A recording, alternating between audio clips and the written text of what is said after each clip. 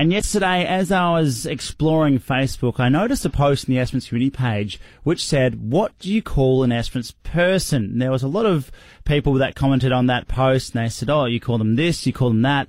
And I decided that I wanted to use my powers of radio to get to the bottom of it. So I've created a poll on the Triple M Esperance Facebook page. What do you call an Esperance person? Now, the two main ones that I found was an Esperanite or an Esperancite. Now, it turns out, it's very early days of this poll, but at the current stage, 2/3 of people say that we're called Esperanites, 1/3 say Esperancites, and there's also a few people, not many, that say that we're an Esperancian. But I really do want to get to the bottom of this, so I have contacted a historian, an old salty dog, an old timer. His name is Mr. Dempster. So mate, what do you call an Esperance person?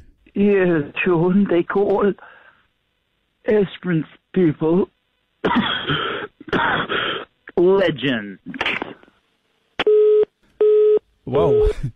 Well, I guess it's settled then. This is the Go Go Dolls.